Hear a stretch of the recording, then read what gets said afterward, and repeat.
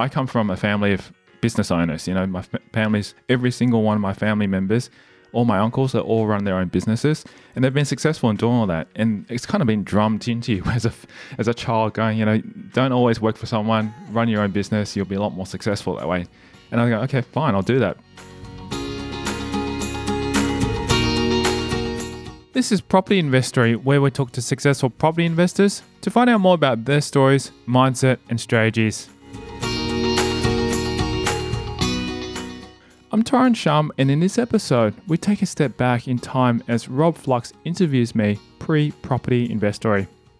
My journey has been full of twists and turns, complete with stints in the corporate world, as well as attempts to start my own businesses. While you know where I ended up, you may be surprised to hear about the times I was nearly left up a creek without a paddle.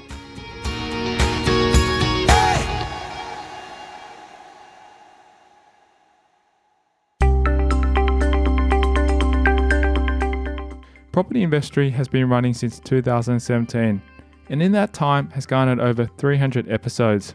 However, the journey to get there wasn't as simple as it may appear. I tried my hand in many different industries, from web development to digital marketing, where I hit many of the pain points my guests have also experienced. He actually started all the way back in the IT space, ran a couple of businesses, did a whole bunch of things where he, just like you, had lots of pain, lots of challenges. And we're going to find out exactly what it was that actually got Tyrone to get the action and take the action to be where he is today. This is Return Serve, because you recently had me on your show, and I guess it's always good to get the message out to the folks out there. The audience that you've got, I guess, are very similar to ours, with very similar journeys and that sort of thing. A lot of yours are in the property investment space, mine are in the property development space, but there's going to be a lot of similarities between the issues and challenges between both, I'm sure.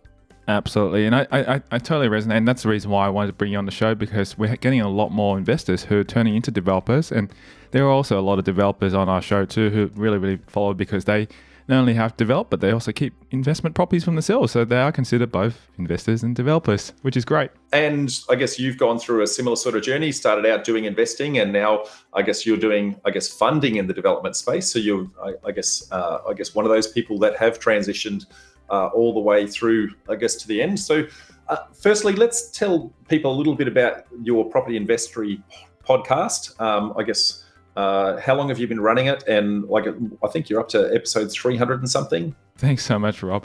Yeah, Property Investory was started back in 2017. It was just a podcast that I really wanted to share some stories, because I was listening to a lot of property investment podcasts driving to work every day. And we'll go into that shortly, because I was working full time for a large building company. And it was actually probably something I just really, really wanted to learn about. And as well, one of my friends who had been investing in property, when I first met him a couple of years back when I was doing a bit of work with him, he only had 3 properties when he started. And then literally 2 years later, he was featured in Australia Property Investor magazine, and they were saying that he had 12 properties. I said, what did you do in 2 years' time?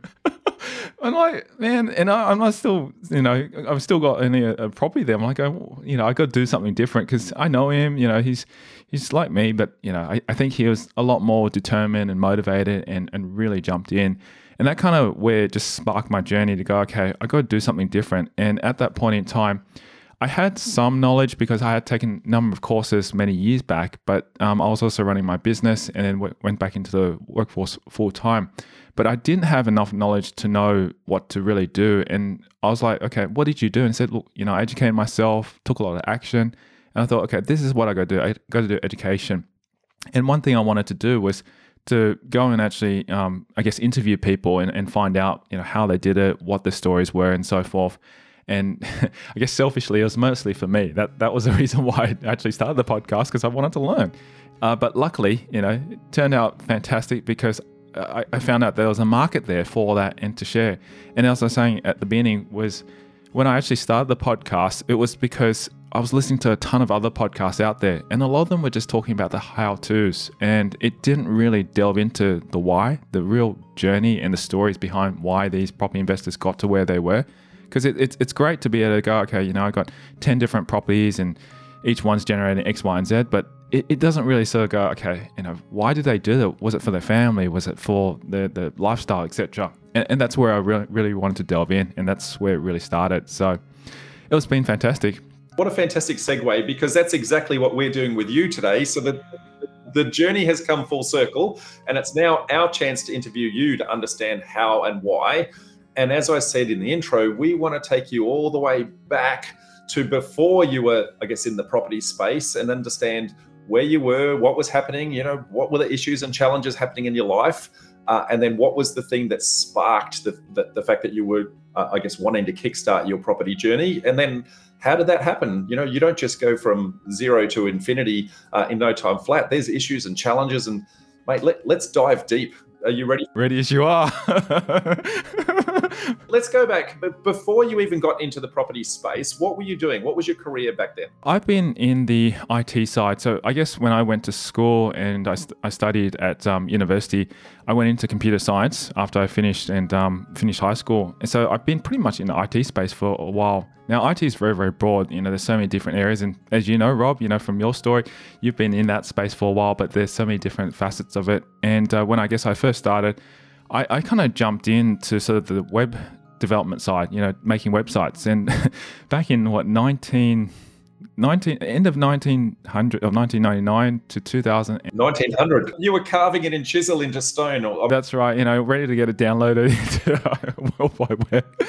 No, but I think it's actually, early 2000s, I'm thinking back now. And after I finished my university degree, which was back in 2004, I had two choices. Either I could go into IT, or I could actually go out and run a business, because I come from a family of business owners. My family's, every single one of my family members, all my uncles, they all run their own businesses, and they've been successful in doing all that. And it's kind of been drummed into you as a child, going, don't always work for someone, run your own business, you'll be a lot more successful that way. And I go, okay, fine, I'll do that. But at the same time, I had this contradictory thing that my dad said, look, finish your degree, go out and gain some experience and work, for a few years. And I thought, all right, I better take that advice on, because that's what he said. So that's what I did. I jumped in and went into IT just for a few months, just to explore what it's like. And that's where I started web development. Now, at that same point in time, in the first year of uni, I flunked out. So this was going back a few years ago. I literally failed a number of subjects, and I was, being a uni student, you kind of felt devastated and you go, oh, that's the end of life. But inside you go, that's just being childish. But that's all you kind of growing up to. And at that same point in time, I was really felt like, what am I really doing? Do I really want to do IT? Do I want to do something else? And I guess that's where my auntie realized, look, there's more to life. And she handed me this book, which most of you would probably have heard of, is Rich Dad, Poor Dad by Robert Kiyosaki. It's one of the classics back there, mate. That's right, one of the classics. I wish I could actually had it right here, but everyone knows about it. And when she gave me that book to read, I couldn't put it down. I literally picked it up at night and was up to like 2 or 3 a.m. and completely finished it. It was just so easy to read, but it also resonated with me, because I'm going, wow, there's more to life than just studying and going out to work full time. And that's where it kind of just got stuck in my head subconsciously that, okay, I got to run my own business. I got to be in the B quadrant, which is an investor or business owner. And that's always stuck in my mind for the longest time since uni.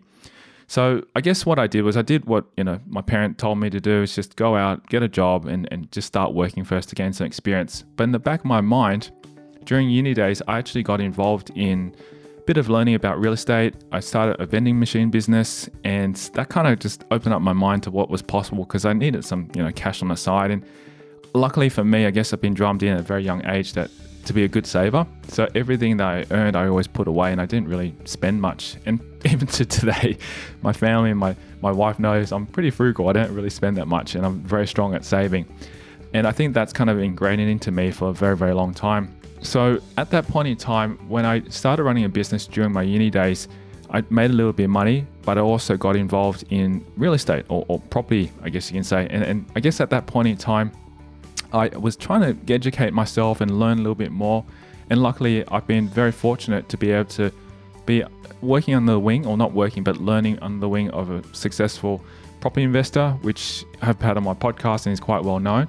And he started to give me some ideas on how to actually go about training and looking at the right deals Because back then, when you're looking at the market, then you could literally pick up properties in sort of the regional area for like 40, 50,000. It's like going to the candy shop and just picking up, and they're all positive cash flow from day one. You're earning like, $80, $100 a week from that. And there was a specific formula that was very easy to work out. So I thought, all right, well, let's do what he's done. And I kind of started that journey to go, okay, I'm going to start looking for positive cash flow properties. And at that point in time, I think that first year or second year out of university. That was Steve McKnight, yeah? Yeah, that's right. That was Steve McKnight. I should have mentioned, yeah. So Steve McKnight was one of my first mentors in property. And he was really I guess you can say, the start of this journey of buying lots and lots of property. A lot of people wanted to do positive cash flow. And he's written a successful book, 0 to 130 properties in 3.5 years. And I think that's what a lot of us, yes, his book there, a lot of us wanted to actually do exactly the same thing, because if he can do it and we can learn from him, it's just following his strategy and his model. And that's how I got started. I went out, looked for a property in a regional town and purchased it, and purchased for like $105,000. I was returning like $230 a week. And that was my first property investing journey back when I was very young, back at uni and first days of working. So what was it that actually made you go buy that property? So it's all well and good to say, hey, I studied under Steve, but what made you think that you wanted to do that? What was the mechanism? Was that the tidbit that you pulled out of the book, or was that something else that you saw? What was the thing that went, hey, I just need to do this? Yeah, coming full circle, thinking back at it, it was because of, I think, Rich Dad Poor Dad, thinking, okay, got to start becoming an investor in the B quadrant, looking at running a business and see how you can do that. Because when I look back at the journey, the reason why I went into a vending machine business was because I was trying to set up some systems or set up some businesses where it just generate passive income. And that was the whole focus for me, is to generate passive income. If I can buy multiple properties, buy multiple vending machines, I can do lots of those, then I get passive income. And I guess at that age, when you're like, early 20s, you go, wow, if I can earn an extra, say, $1,000, $2,000 a week, I feel like I'm on top of the world and I can pretty much live, like a king. And then I don't have to go out and work full time in a job or anything like that. And that was really the driving, motivating force. And at that point in time, I thought, if I do enough of these, I can just pretty much live on my own terms. And that's the start of where I guess I jumped into learning more about business, learning a bit more about IT and getting into those things, because that's where I was really passionate about. And at that point in time, if I could find myself to just have a place, have a place where I could live, moving out of my home with my parents, because I was still living at home with my parents at that age, then I think I could start to live my own life and live my own terms. And that's exactly what I did. I found a place locally, rented a place where I could actually get one of the rooms which I could live in, and then rent out the other 3. And literally the other 3 that rented from us in that house, which is share accommodation, paid for my room. And I literally was living rent free. And I thought, this is perfect. I don't have to worry about boarding. I don't have to worry about all that. Just, pay for groceries and I'm sweet. And then run my own business. And I thought that would be the dream, which is what I did. But it didn't turn out that way, obviously. So... So why not, mate? What happened? Back then, the internet was just starting to become really taking off, and a lot of people were starting to get online and make money online, make your first million and all that kind of stuff. And there's a lot of, you can say, scams out there that kind of entice you to do that. And I kind of got stuck in that too, and thinking, wow, I could live the dream, sit on Palmers and sip a pina colada and make money passively. Unfortunately, it's not like that. There's a lot of hard work, and you got to find the right opportunity. And I searched for so many different types of things to do. Jumped into doing like marketing, jumped into learning about how to set up websites and sell that kind of stuff. But it still didn't cut it, because I didn't have enough experience, didn't have much, I guess you can say, confidence to be able to sell these kind of things. And no matter how much I offered, I just didn't get the volume. And that was the challenge. Like, membership courses back then were very popular. If you did the numbers, say for example, you could sell a monthly subscription to sign up for like $50 a month, and you get, say, 1,000 students in, paying you 1,000 students paying $50 a month. That's like $50,000 a month. That is insane amount of money for a very young kid like me. And I thought, all right, well, let's try and do that. The reality is that most of the time when you're trying to find, say, 1,000 subscribers to subscribe to your course, paying you $50 a month, it's a numbers game, and you might only get maybe a percentage, like 1% or 2% conversion over to be able to do that. So that means if you were to try and find 1,000, you would need to at least tap into a database of more than, say, 10,000, if I'm doing the maths right. No, more than that, actually, 100,000 potential prospects to be able to get 1,000 members. And that I didn't realize until I started the journey. And that was not realistic, because then that means you'd have to have a huge database of 100,000 engaged prospects that would be interested in your course. And what I was selling back then was pretty simple, but it wasn't enticing enough. And yeah, obviously that didn't work for me. And probably when I first started my first course, I only had maybe about 50 members. And I thought, oh, this is really, really hard work. So you can imagine, some of the challenges I faced. I know lots of people that have gone similar journeys and tried to they've tried to do Amazon sales. They've tried to do, all sorts of internet marketing, that share trading options, all sorts of things. And I think all of us at one stage that end up being successful have done lots of things that we've failed along the way like that, only to go, well, that's not the thing that's for me. I mean, I was passionate about that stuff. The challenge was that the dream that was sold was not realistic. And if people actually understood and see the numbers behind it, because they never tell you that you need to get at least a database of 100,000 people to do this, then, you'd realize, gosh, this is really, really difficult to actually get in. And the people that really make it is usually the 1%ers. And people don't say that. You get this dream sold right in front of you. You go, wow, this is great. And obviously they're trying to sell you something at the end of the day, and that's how they're able to make their money. Well, I've reverse engineered how it is that they are successful, because they're trying to sell you on how you do it. And that in itself, they're teaching you how to teach yourself. That's they're the people who get the millions of people, because all of us are desperate in those early stages, and we all want to learn that. But then when we go and implement that, that's when we work out that actually that bit's the hard bit. Telling us it's possible. So I've done lots of those, mate. You're not the only one there. Trust me. I've probably burnt a good 100 odd K on schemes like that easily. I think we've all been down that rabbit hole. And I guess for people who are starting out in that kind of side, just be cautious. That's all I can say, is just, ask people who've done it and see what the experience is. And not saying that it's not possible, but just be prepared that it is extremely, extremely challenging, especially in today's times. There's so much out there and so much competition you're fighting against to get people's attention. And that's the challenge that I think we're facing even today. But I guess I wanted to also take a step back and just share something else that was really interesting. And this is where I guess I can say I kind of made it and, started a successful business, because as I was saying, I was trying so many different things. Back at uni days, I was trying to find a sport, because growing up in high school, I was always very active. And I guess once you get kind of ingrained to do activities and sport during the Saturdays and the weekends and train 2 or 3 times a week, you kind of can't stop that, because it's just kind of part of you. And I've always been active and very fit and doing athletics and some type of active thing. And I guess once you kind of get used to that, you kind of want to find that when you go into university. And unfortunately, uni, you kind of slacken off, like, especially when they go, okay, it's your responsibility to turn up to lectures, your responsibility to complete these shoots and attend these exams. If you don't attend, no one's going to give you a slap on the wrist like they do at school. And, I learned the hard way, because that's how I failed in the first year, because I spent too much time partying, chasing after girls, going to play basketball all the time. And, you learn these hard lessons along the way, realize, gosh, you missed that too, but who cares? But at the end of the day, it affects your results.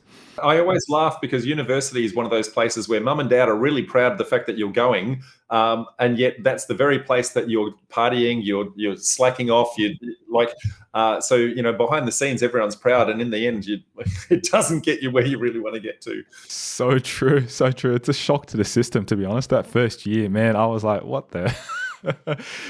So your sport, you took up dragon boating, yes? Correct. Yeah. So I was really around about the second year and third year, actually, I took up the sport. It was actually funny, because I was trying to find something to do, and at the same time I was looking for a social event, and a person from uni introduced me actually to dragon boating and said, look, just come along, have a look and hop on the boat with us and do that. And I thought, all right, this sounds interesting. I'll go and check it out. And I've never heard of it before. I didn't realize that there were so many people in the community. It was only when I attended. And it's only by Glebe. Like, Glebe is like literally next to Darling Harbour. It's not far from there. And when I attended, I was like, hold on, is this actually for real? You can actually lift up a 20-man boat. Like you have 20 people carrying this boat, lifting it out and then just drop it into, the water down at the Glebe, down in Darling Harbour.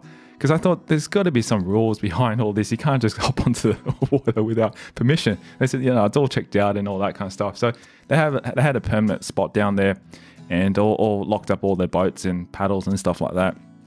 And anyway, went on that first journey and I thought, wow, this seems pretty fun. It's social. You get, 19 other people on the boat. You're actually training, enjoying the fun of it. I don't think people always enjoy training, but I did. But also at the same time, you have a bit of a view because you're looking out by the ocean too, because you can paddle all the way out from where you are at the Darling Harbour. And I thought this would be a fantastic way to just get fit, get back into doing some exercise and socialize at the same time. And that's what I did. I attended for a good 12 months just to try and get into the sport. Because there were so many different clubs, you had to choose which club we're in. And luckily for that particular person that I was introduced to, I automatically became part of that club without knowing that I was part of that club. And I just paid a membership fee and up and away I was. Now, after about 12 months or so, I kind of got a little bit competitive, as I usually do with any type of sport. And I started competing in, the local states. Then I went to nationals and after that, I could have been invited and gone over to compete internationally. And I didn't even know that was possible until they actually started running these events. And I didn't have the funding. Being a university student, I couldn't, take time off to train because you had to train like 5 days a week and travel overseas and all that. And I didn't have the money. And I said, look, I'm more than happy to support you guys from the back end. But I can't go and travel overseas and do all that stuff.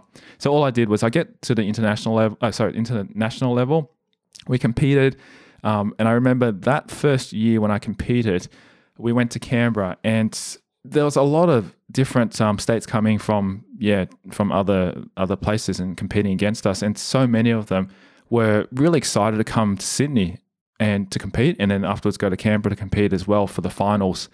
And what was really interesting was you realize looking around, there's so many people involved in this sport. And a lot of people were demanding or interested in buying a specific type of paddle. And back then, if you saw dragon boating as it stood, back in China, they had these wooden paddles and it was pretty much hand carved and it's just plain stick. Like, pull it through the water and that's it. Nothing fancy. But as the dragon boating sport took off, not only in the States and Canada, because it's such a large sport, it's as big as like an Olympics sport over there, Australia started to take that on. And people were going, man, if I can improve my stroke and time by, a few split seconds because I wasn't carrying so much weight due to these wooden paddles, we could actually go faster than the boat. So that's where people started finding out about carbon fiber paddles. And these things, man, they were so light. Like you can imagine only like 350 grams. Some of them got down to 300 grams compared to a wooden paddle, which would weigh almost twice that, about almost a kilo. And that's where my journey started to go, okay, man, there must be an opportunity here. I want to get a paddle myself too. I want to find out, where do I buy these things? And unfortunately in Australia, there's only really one, at most two suppliers that offer that. And those one or two suppliers that offer that charged like quite an expensive amount. It was only like, how much was it? I think from memory, it was like $350 for a paddle. And I know that another mob was selling them for like, $400 a paddle. And I thought there's got to be a better way to be able to get these from overseas because no one was actually importing them as such as a business. Like our local club leader, I think her name was Mel, if I remember correctly, she would do a batch order to this company over in Canada, I think it was, and just say, hey guys, who wants to order these paddles? I'm doing a batch for 50. If you want it, just let me know. And she was just doing this out of kindness. She didn't make any money out of it. She was just trying to get these paddles across. And I think she bought them in for about like $280 a pop or something like that because she bought them in bulk and cost and save. And I thought, man, if I could actually, maybe tap into this resource and call the supplier and say, hey, have you got a distributor in Australia? Which I found that they didn't. Would you like me to actually help you guys do that? And on top of that, would you throw in a free paddle for me too? And that's exactly what I did. I basically contacted them and start a relationship, and I became pretty much the distributor for that particular product and kind of took off the hands of Mel because she was like, this is burning me. I've got better things to do rather than just do these free orders for everyone. So you've turned your passion into a business effectively. Pretty much, yeah. And it really, really was an eye opener because I didn't realize I could do it. And I think once you're passionate about something, you will find any way and every way possible to make it work for you. And that's what I did because I want to, my motivation, get a free paddle, but at the same time, make some money from it. And that particular first deal, man, that just took off and people got the word that I started importing these things. And there's probably a huge lesson, I guess, for our audience in there to say, mum and dad always tell you work hard, get a job, go to uni, that sort of thing. But you tend to get your successes in the things that you love and the things that you actually, put all of your energy into because you genuinely want to. And you'll find those little niches like you just touched on. So, mate, that was a relatively successful business for you from what I understand. Like how long did you run that business for? I think it was a good probably 3 to 4 years actually before I sold it, because what happened was that was only the first part. And when I started discovering and doing some research online, and luckily the internet had started to get really, really reliable, and that's when websites started popping up a lot more, and I could actually find out where all the different distributors were. So I started reaching out to all the distributors in US because there was no one here in Australia, and I started taking on the exclusive distribution of that. And by the end of, that second year or so, I had pretty much dominated all the dragon boating, distribution rights across Australia. And I pretty much imported every single possible product that they had into my business. And there was only one other brand that I couldn't have because he already had distribution rights in Australia.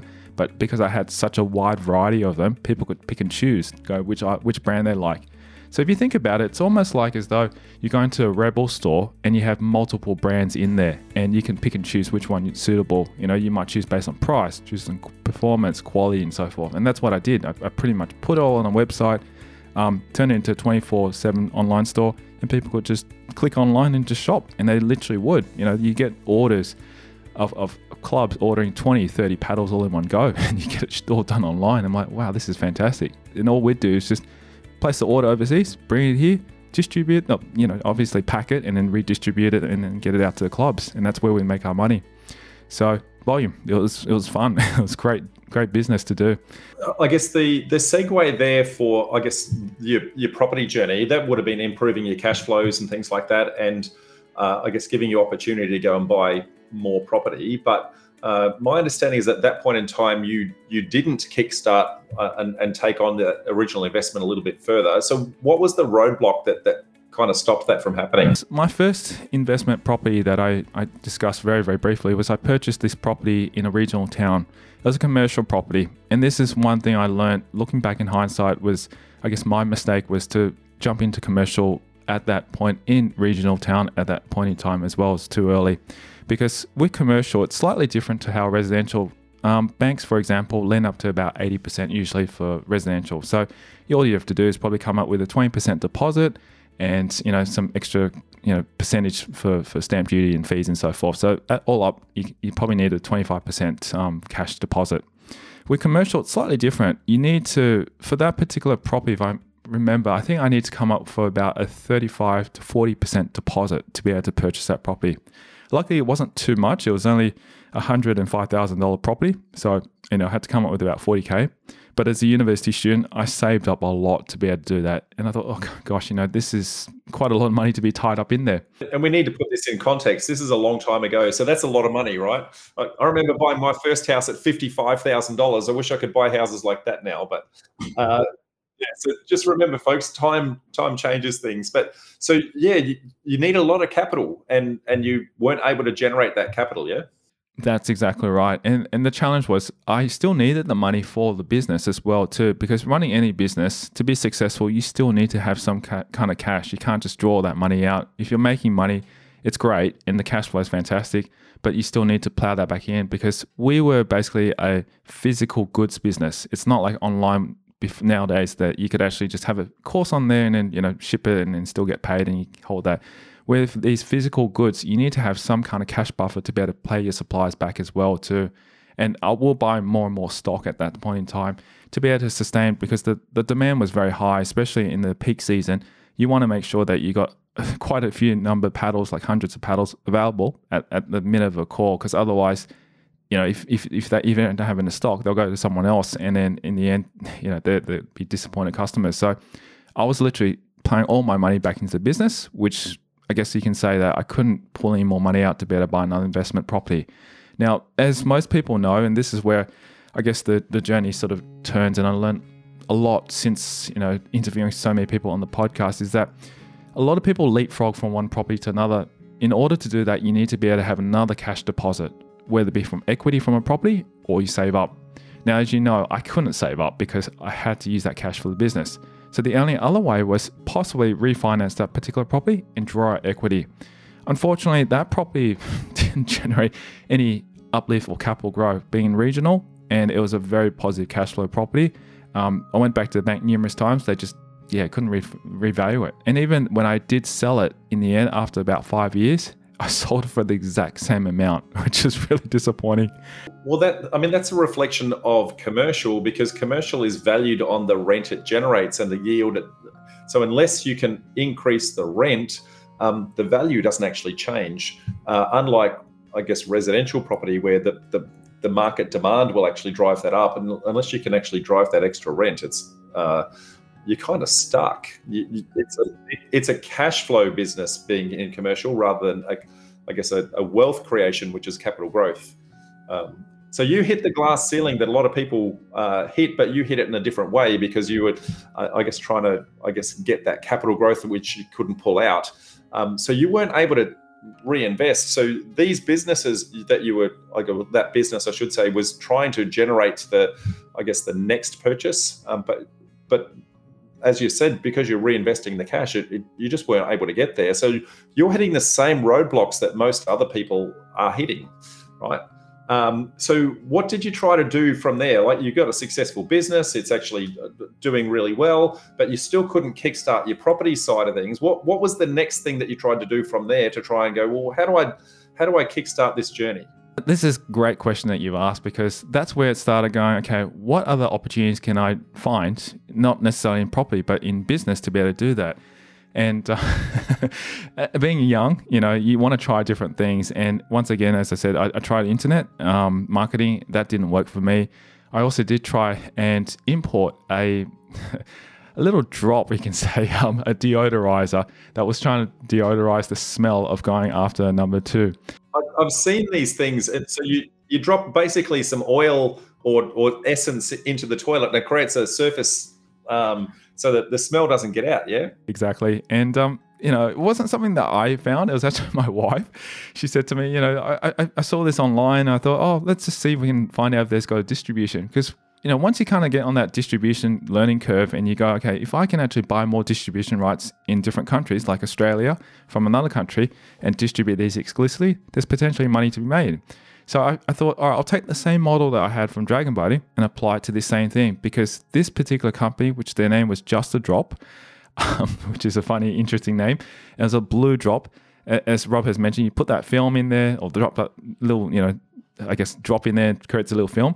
They didn't have any exclusive distribution rights in Australia yet. They were actually spreading across the US, and they was doing very successfully there. And same thing as in Canada, because that's originally where they're made. And they're looking also at UK as well.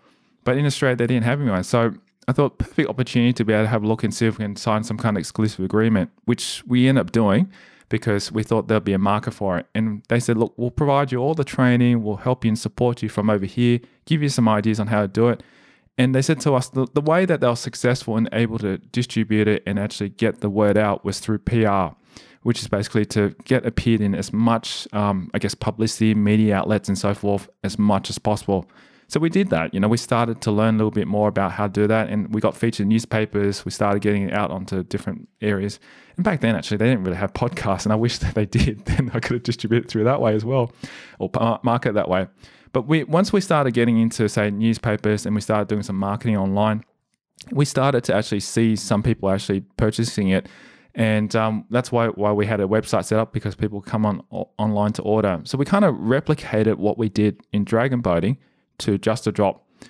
Now, the challenge was that we had to purchase quite a bit of stock initially. And this is the challenge with any physical businesses, is that you have to be able to inject more cash into the business to be able to sustain that. And that's what we did. So I had to pull a lot more money out once again from Dragon Buddy to invest into this business, and also spend a lot of my time and effort to be able to promote it and market it. And unfortunately, when we got to say the second batch to be able to purchase, the dollar had also dropped as well quite substantially. And that also impacted us being able to buy out a lot more, because instead of purchasing, say, $1 equivalent to about, I think it was 80 odd cents, it dropped down to about 1 to 70 cents. So that had a huge 10% impact on the cost of purchasing these out, and therefore, the margins dropped quite drastically. And don't forget, these products were not, selling for $100 a pop. They were only selling for like $5.95, or if you buy a pack of that, you get it for $39.95. And that's what we're trying to do, is sell these in volume, so that way we can get that through. Unfortunately, after about 12 months or so, burning a lot of cash, a lot of time and effort into it, we just had to let it go, because the dollar also impacted it. We couldn't get enough traction because people just didn't really catch on and understand why you want to do that. And it just turned out to be almost like a gimmick for them. And yeah, we just had to unfortunately close shop. So we lost quite a substantial amount of money and a lot of stock at the end of the day. And we end up just giving those things away to family and friends and stuff like that. And since then, I haven't really heard much of it.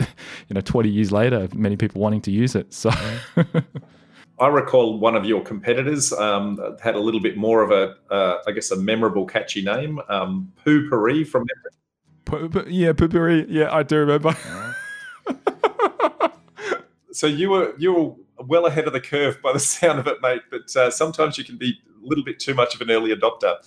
Yeah, it was way too early. I think it's sometimes you just gotta go with the flow. But I guess it's kind of interesting that we didn't continue down that path, because after running about 3 different product-based businesses or physical type of businesses, I realized I got to get out of that type, because it's really cash intensive and also physically intensive. Even though, for example, in today's market, we've got Amazon and drop shipping and all that, it still requires some form of huge capital injection to keep these things running. And that's why at that point in time, I made a decision not to go back into that path, because I didn't want to be, helping pack stuff. I mean, I had already done a lot of it for dragon boating. I was mostly the packer for distribution.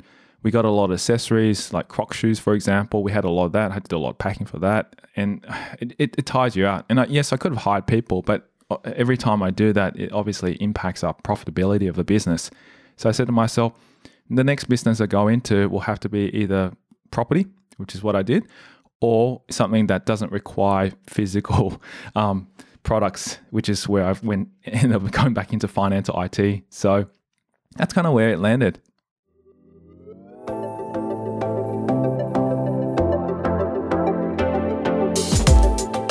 Coming up after the break, we delve into the power of passion. And again, it's one of those things where you're following your passion. The difference between delegation and abdication. Going out and buying getting a buyer's agent to bring you a deal is a fantastic way of outsourcing the effort. We discussed the time where it all started to turn around, which came as a surprise for many reasons. Anyone know that date, folks? And that's next. I'm Tyrone Shum, and you're listening to Property Investory.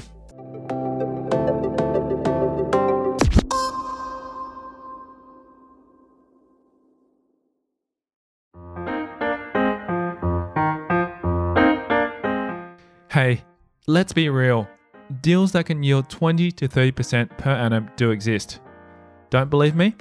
Well, here's a story about property development I invested in Victoria.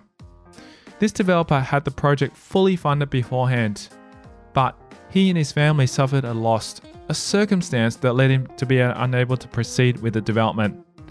So I stepped in, and in 2 weeks, we funded the shortfall, allowing for the development to continue.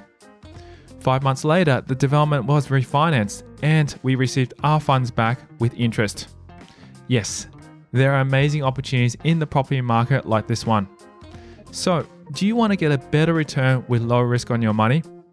Then register your interest by visiting propertyinvestory.com.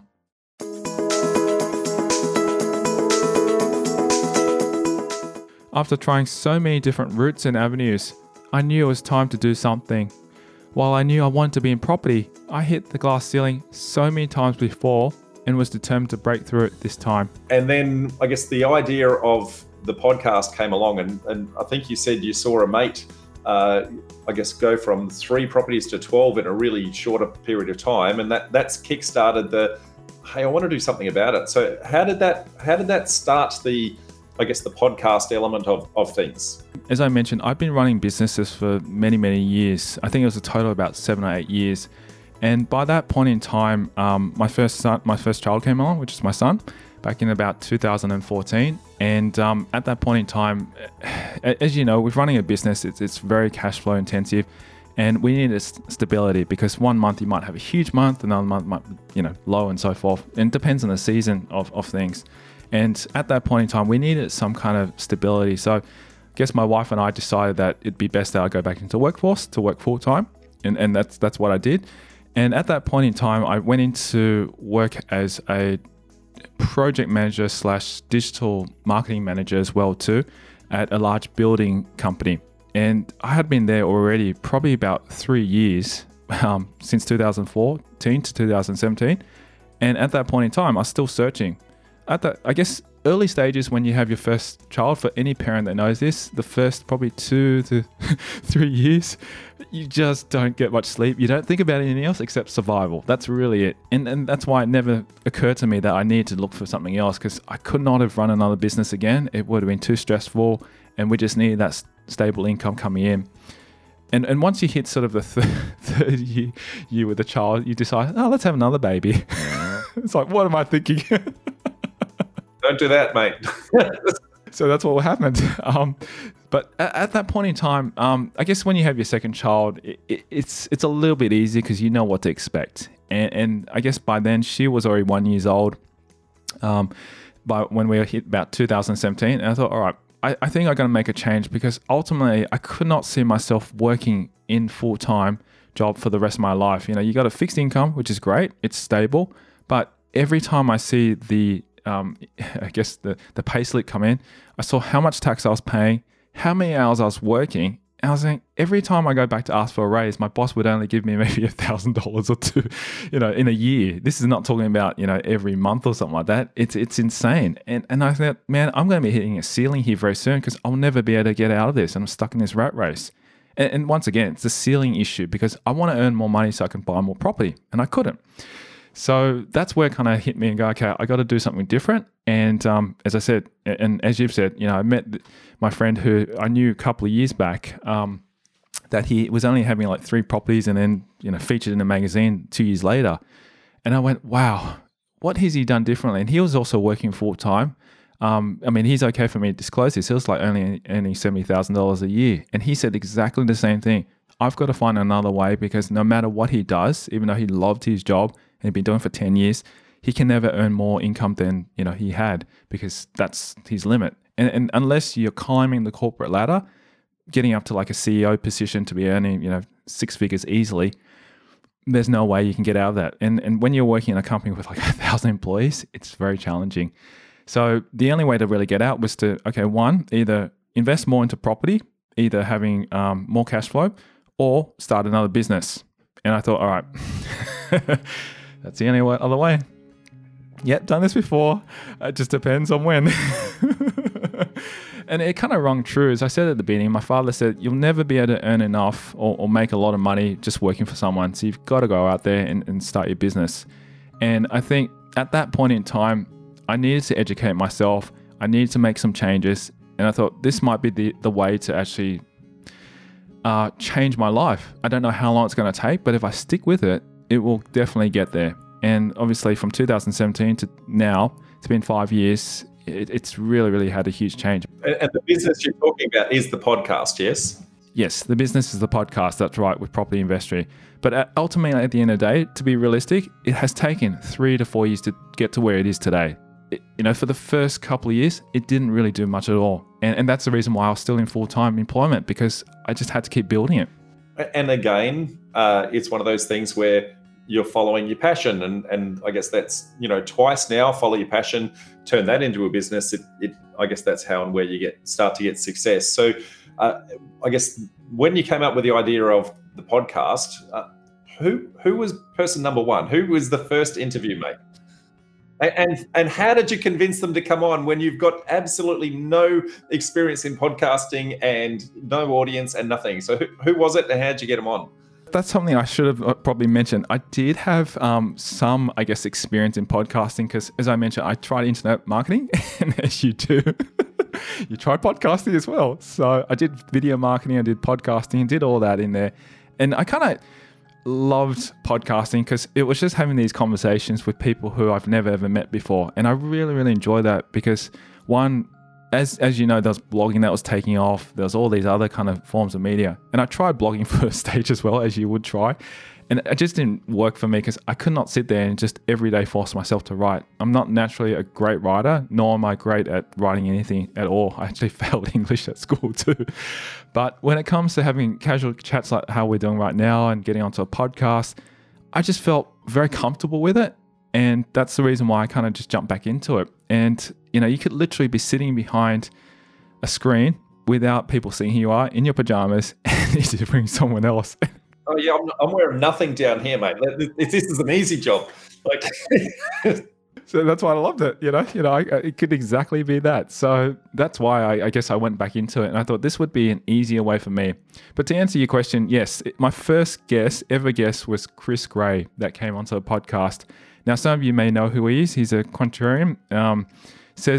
He's got a fantastic lifestyle, has a huge portfolio, but he lives off his equity. And, for a lot of us, I find that quite contradictory because a lot of us have been trained as investors that you want to try and keep your debt low, not to keep building up your debt.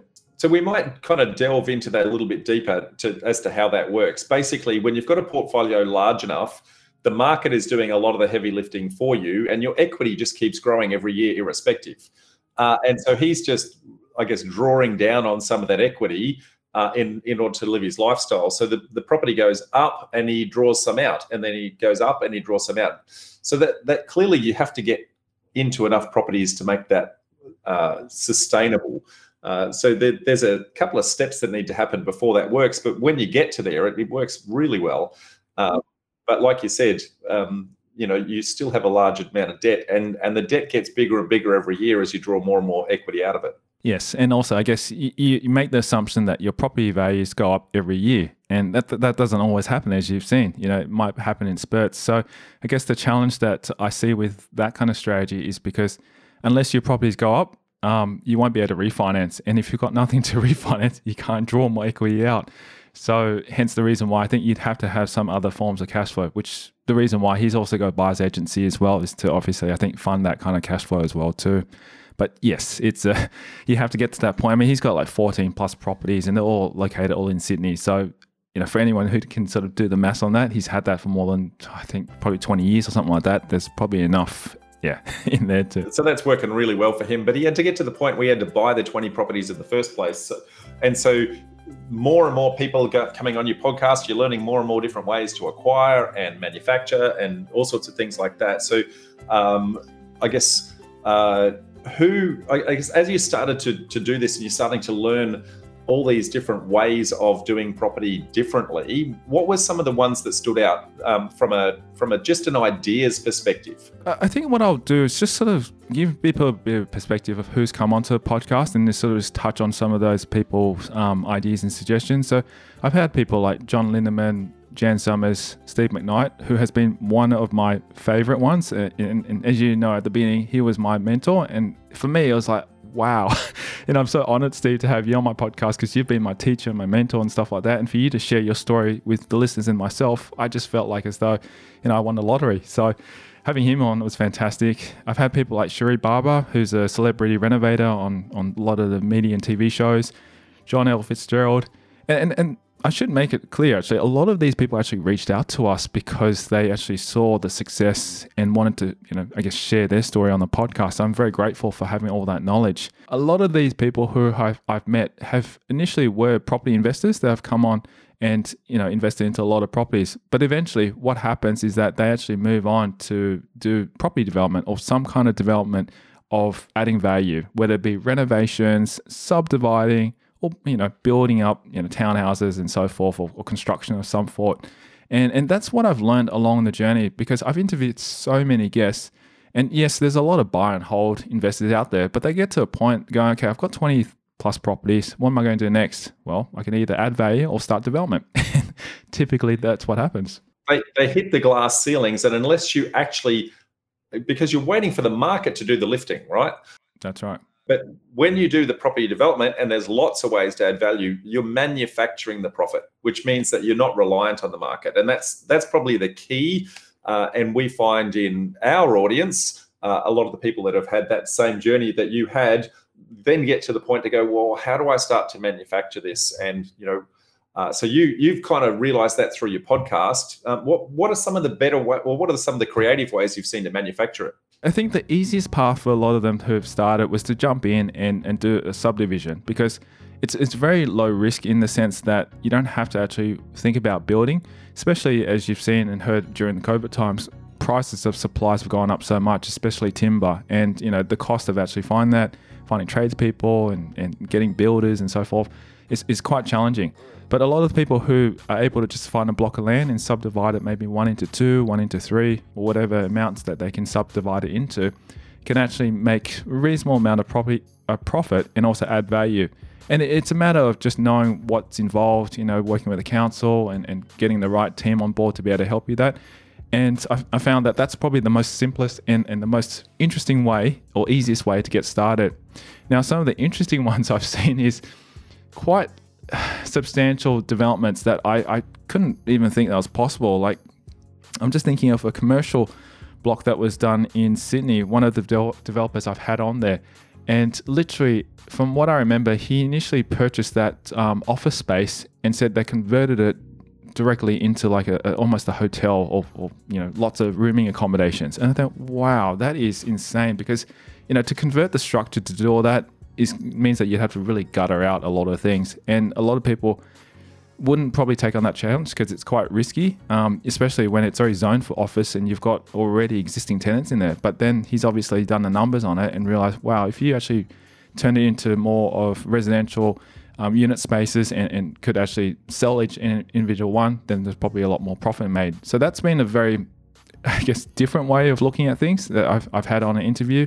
But I'm trying to think of any other sort of developments, but mostly I think a lot of developers go in there in mind to ensure that they have minimized the risks to be able to go and do what they need to do, because the last thing you want to do is take on something that's too big to chew. And I've seen that happen already with a few developers I've worked with as well. They've just taken on too much, and unfortunately with the market turning, interest rates rising, they've kind of pretty much gone almost bust. Not necessarily gone completely under, but you can already start to see they've already overcommitted themselves. So I think that's the challenge that we've seen in the market, and how developers can really make sure that they want to try and mitigate their risks and reduce the kind of things they go into. That's not too challenging. Agreed wholeheartedly. And that's really about educating yourself and making sure you understand what the process is, what your issues and challenges are, and put some risk mitigation plans in place. And I think that's where a lot of people fall down, is don't put that education side in. Now, as I understand it, mate, you're in a really fortunate position in running the podcast, and you've got a lot of people that do education that have kind of come onto your show and said, hey, Tyrone, why don't you come to my program? So you've learned a lot of that stuff along the way. And we don't have to go into, I guess, how, it's like falling off the back of a truck, but you've learned those things. So you've learned the skills in how to actually apply it. But, I guess, was learning the skills enough, mate? I guess as soon as you had the knowledge, were you able to take action straight away? No. So let me share a little bit of background story. So I wholeheartedly encourage anyone listening to spend as much time as you can to educate yourself, because that's the key thing. When I first started the podcast, as I said, I kind of did it because I really wanted to learn. I wanted to educate myself. And very luckily, for me, I managed to get a lot of this kind of as guests, for attending a lot of these courses and educations and stuff like that. So it did save me a lot of money. But, if I actually had to pay it, I probably would spend over easily $100K on all the courses that I would have attended. But I would highly recommend anyone who's getting into this to actually educate themselves and ensure that, you learn and try to apply as much as possible. Now, as Rob has asked, even if you pick up all these skills, educate yourself wasn't enough. And for me in my journey, no, it wasn't. Because the thing is, if you don't take any action, nothing will happen. And this is what happened was I did take numerous courses, and For me, I try to take as much action, and I kind of got to a point after about 12 months of learning and also trying to try and do all the door knocking, letter dropping, and trying to find deals. I didn't get anywhere after 12 months. And I spoke to my coach about it at that point in time. I said to him, what am I doing wrong? What do I need to do? And he gave me a little shortcut and said, look, just find a buyer's agent and get someone to find the deal for you instead of you going out there. And I realized, well, if I had known that 12 months ago, I would have saved a lot of time. But, obviously it's part of that learning. And I thought, all right, well, I've got to find another sort of way to do it. So I took on his advice, but I also went on and found another coach that could also support me, because this particular coach was supporting me from a friend point of view, and that was fantastic.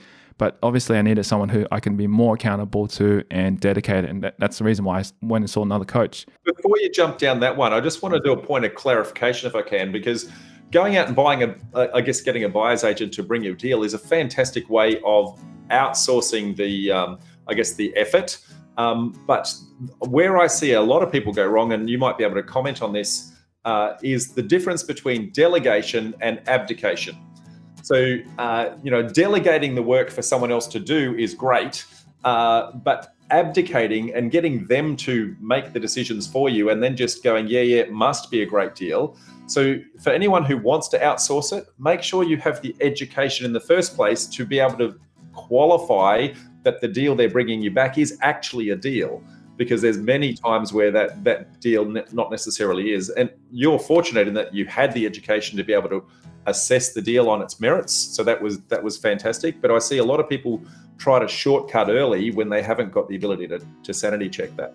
Absolutely. I mean, this is the thing. I think it was worthwhile for me to spend a good 12 months to become an area expert, to actually go and meet the real estate agents, to actually do my own due diligence, learn about it. Because if I actually jumped out and went and found a buyer's agent from day one, I probably would have believed every single word the buyer's agent would, and he would have sold me on something that could have been a lemon, and I would have been stuck at that point in time. So now that I have that experience, that knowledge, if I went to a buyer's agent, I know exactly what I'm looking for. I can communicate exactly what I need from them, and then whatever deal they send back to me, I know exactly what due diligence I need to complete to make sure that it is the right deal. Because ultimately, you make your money going into any deal, not when you've actually purchased it, because by then you would have, hopefully made sure that there's enough buffer in it. So I think it was important to actually do that, but not spend 12 months, which is what I did. I think I could have shortcutted and done it in, say, 3 months, learned a lot about the area, but found a buyer's agent and then worked with them to actually get moving. Because after about, say, 12 months, I just got frustrated and said, this is not for me. It's not working. You kind of throw in the towel and go, I'm going to try something else, because I thought I gave it enough time. But luckily I didn't give up. I said, I'm going to try and find another person to hold me accountable, give me support. And that's what she did. She was fantastic in that sense, was that she said, look, Tyrone, you've got a lot of experience. You've got a great podcast. You've got a lot of people following you who have potentially, some money here, like money partners and so forth. You could actually try and tee up with someone who has deals, and, you put together the deal and make it work. So that way you can actually get started. Otherwise, if you want to try and do it yourself, it's going to take twice as long, even longer than that, and you'll make a lot of mistakes. So why not just partner with someone? And that was a big aha moment for me as well, because it was that mindset shift that I needed. I mean, I could learn so much, I could do so much, but if I didn't have the mindset shift that she gave me and put things in perspective, I probably would have still been stuck. And also something that was holding me back in terms of my limiting beliefs was that I thought it's going to be too hard to get money, because who's going to trust me? I've never done this before. And that was probably something that just stalled me for a while, because I said, oh, look, I'm going to go and find the deal. And then if the deal is that good, I'll go and find the money. But I didn't have confidence to know that was going to happen. That's probably why I procrastinated not to do the deals a lot of times, because I was showing a lot of deals by agents, but I just never jumped on board. That's a common problem a lot of people have, is that they believe that nobody will invest in them for deal number one. And they put these limiting beliefs in front of them to say, well, that's, I need to prove myself first before someone will actually come. And I would spin that on its head and go, well, it's not about whether you've done it before or not. It's whether or not you can solve somebody's problem. And for the people that have the money, the problem you're solving is, well, you've done the education, you've done the effort, you've done the research, you've done the effort, you're providing your skills and knowledge, which they haven't done. So you're solving a problem for them by making their money work where they don't have the time, energy, resources, or knowledge to do. And so it's about, if you can solve their problem, they'll happily invest. That's spot on, actually, Rob, because I didn't know it at the time, and that's what I actually did. So it was like I was kind of almost stumbled in it by accident, and that's exactly what happened. And this is where my coach said to me, "Look, I've got someone who's interested. He's got actually a deal right now.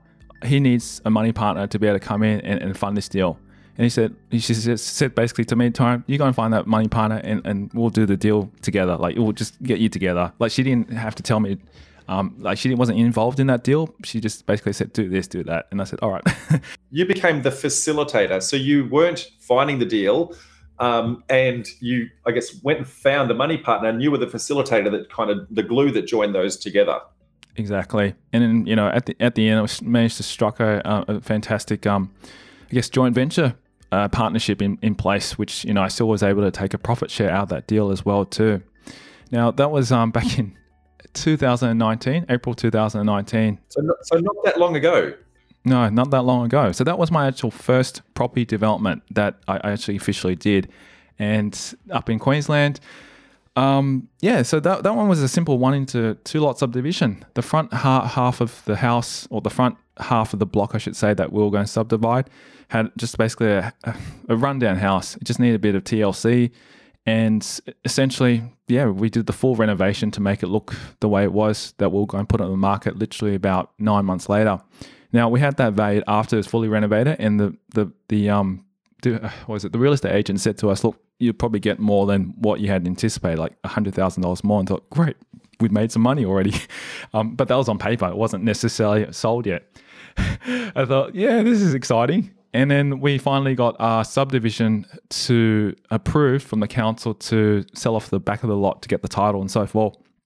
Luckily, that was all done. And we were really on the high by March 2020. And we put it on the market. Anyone know that date, folks?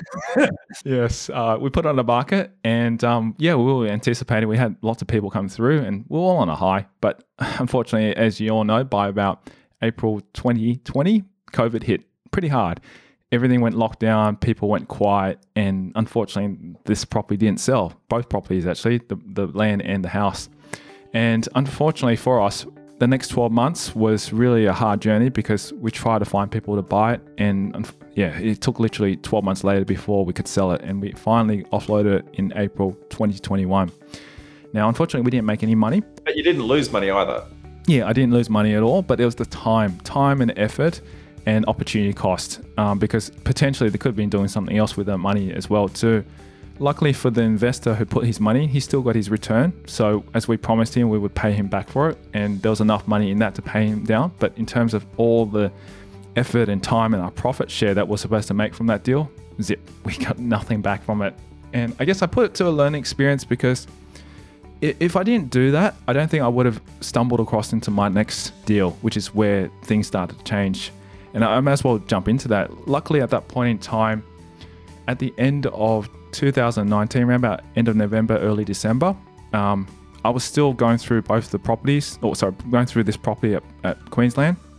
And I thought, things are going really well. So I thought, let's try and open up an opportunity to do another deal. And once again, my coach actually brought this one to me. She said, "Look, since you've done well with that one so far, not knowing it's going to come along." It wasn't finished at that point, so it was going great. Yeah, I'd like to introduce you to another developer who has another deal, 1-into-4 down in Victoria. And I thought, all right, well, great. This is going well. I'm happy to fund it as well. This time around, I didn't actually need to do any work. All I had to do was basically come in with debt funding, just lend money across to the deal and help him out. It was a sad situation though, because he had everything fully funded at that point in time. And then one of his family members passed away suddenly. It was just out of the blue. And when that happened, he couldn't afford, not afford, but he couldn't take the money because it was a deceased person. So he returned the money back to his family, and he said, "Look, I'm a bit stuck. I need some help." So I said, "All right, I'll come in and fund that with another investor." And that's what we kind of did. We put in like 200 odd K, and it was end of December. They needed literally in 2 weeks time, and we managed to do it. And he agreed to pay us in 12 months time that amount. Now, 12 months later, as you know, it was end of 2020, but we didn't get to that point. By about April 2020, he reached out to me, and I thought, gosh, this is not looking good as well. I was worried that I'd have the same situation where we had with the one up in Queensland. But he said to me, look, I'm actually calling you to let you know that we've got a developer who wants to refinance us out or pay us out. And would you like to get your money? And I'll pay you the interest that I said for 12 months, I'll pay you now, which is literally 6 months. If I can do that, would you be interested in taking the money? I said, heck yeah, why not? Everyone wants their money back early. Absolutely. Exactly. And there was COVID because you don't know what was going to happen. So it was the perfect timing for me to exit. So, within a couple of weeks, everything was done, signed papers, and we got our money back. And I was like, wow, this is the first time I actually experienced what it's like to do now what we call like a loan, like a debt deal against the security. And we get our interest back and paid pretty much on time. So, or even earlier. So that's kind of where the journey started. And since then, we've done, since COVID time, we've done about 22 type of deals, doing about $25 million worth of funding. Obviously, it's not all my own money, but it's organically grown from there because I only had so much money I could invest into these type of deals. So I just start sharing with the community, and it's just organically grown. So you jumped there really quick. So I just want to rewind that and play that back for everyone so they actually catch it. So you've gone from attempting to do your own things and hitting glass ceilings to how do I build businesses so you've got years and years of trying but having all these false starts. And then when it finally happened, it kind of went bang, bang, bang, bang, bang really quick, right?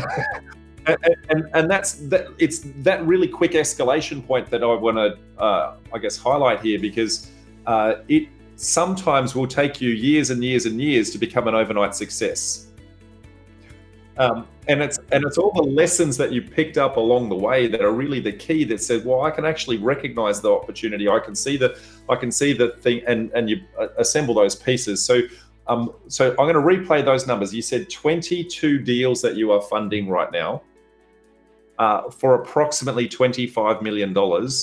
And that's largely happened in 3 years. 2 years, I'd say, from COVID. So basically at the end, or at the start of COVID, about March, April, that's when I said I got my first deal out. It was about 3-4 months later, that's when I actually found the deals, because I said to myself, man, if this actually could work, I want to do more of these deals because I don't like having my cash just sitting in the bank account. I might as well just fund more of these. And that's where I start looking for opportunities like that. And I started stumbling across a few then, and obviously got sent across a few more from my coach as well. And yeah, I think realistically, we kind of started funding a lot of these deals around about mid to end of 2020, because that's when the market started to improve, And I think that's when also the market was also tightening up because there's not much cash in the market. So opportunity came out of COVID, and very, very, amazing how in such a short space of time this all happened. And we had to move pretty quickly because I think a lot of people just had cash pent up and wanted to do something with it rather than actually just let it sit in the bank. And I was exactly in that same position.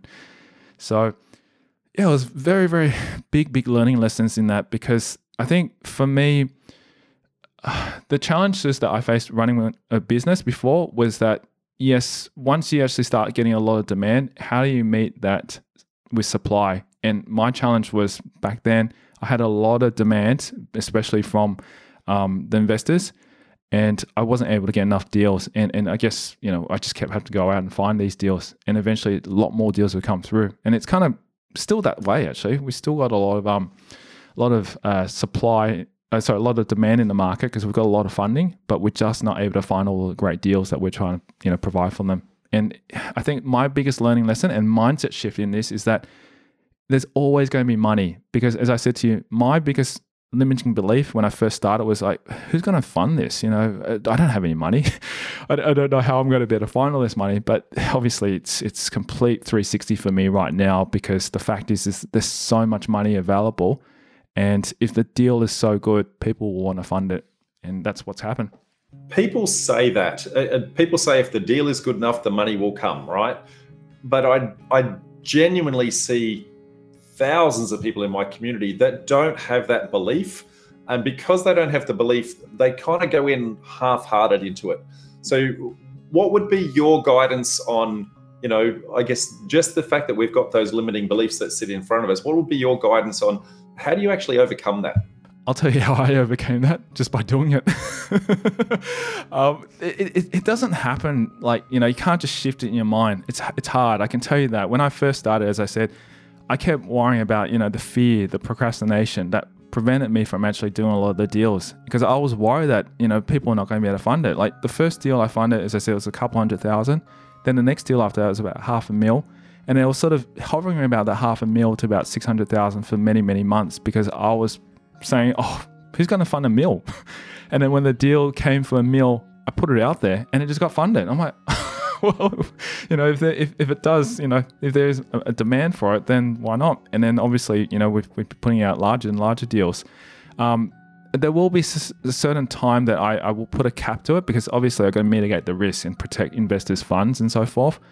But at the same time, as I said, to help overcome that limiting belief is actually just do a small one just to start off, to get comfortable and go, okay, wow, if I can actually get someone to fund maybe a $300,000 development, it gives you that confidence, and make sure obviously it's completed. And then once you've done it and got your money back, then you go and do the next one, and you keep doing it until you get more and more comfortable. And that's what's happened with me, because I thought, 200,000 was going to be the most people are going to fund.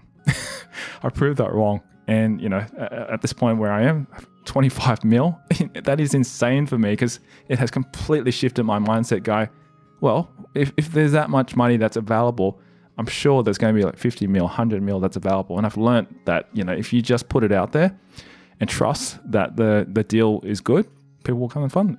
And the moment you can work out that you can do a deal when you've got no money is the moment that you can work out you can do any deal on earth. It's so true.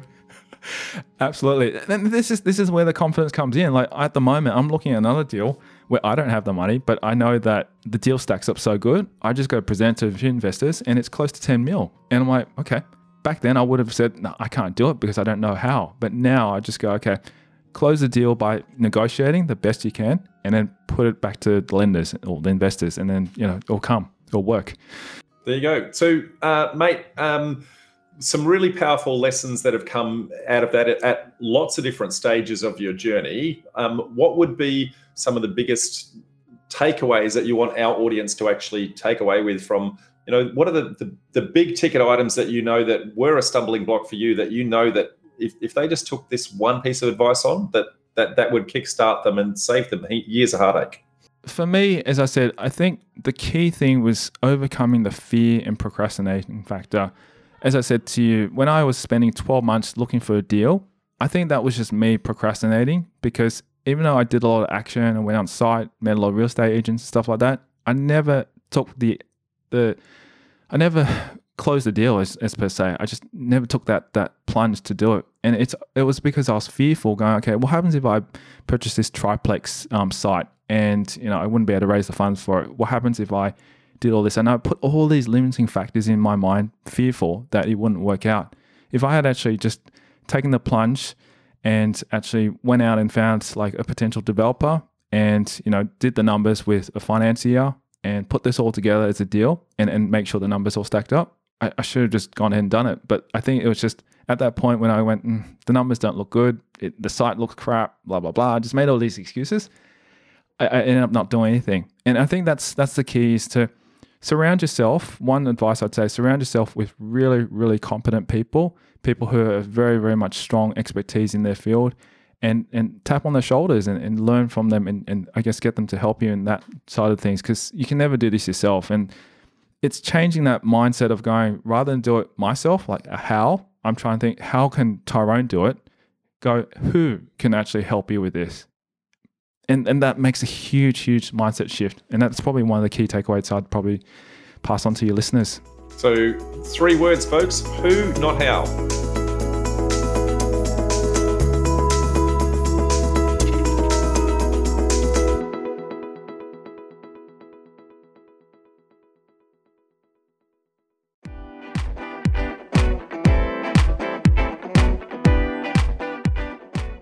Thank you to Rob Flux for interviewing me on this special episode of Property Investory. If you love the show, perhaps you're now ready to invest your money in a low-risk, high-return deal. If you are, then SMS me your name and email address on 0499 88 10 40 to become a lender. There are amazing opportunities in the property market right now, and I'm looking for lenders who want to invest their money for as short as 6 months. What are you waiting for? Don't let your money just sit in the bank. To register your interest, text me your name and email address on 04 99 88 10 40.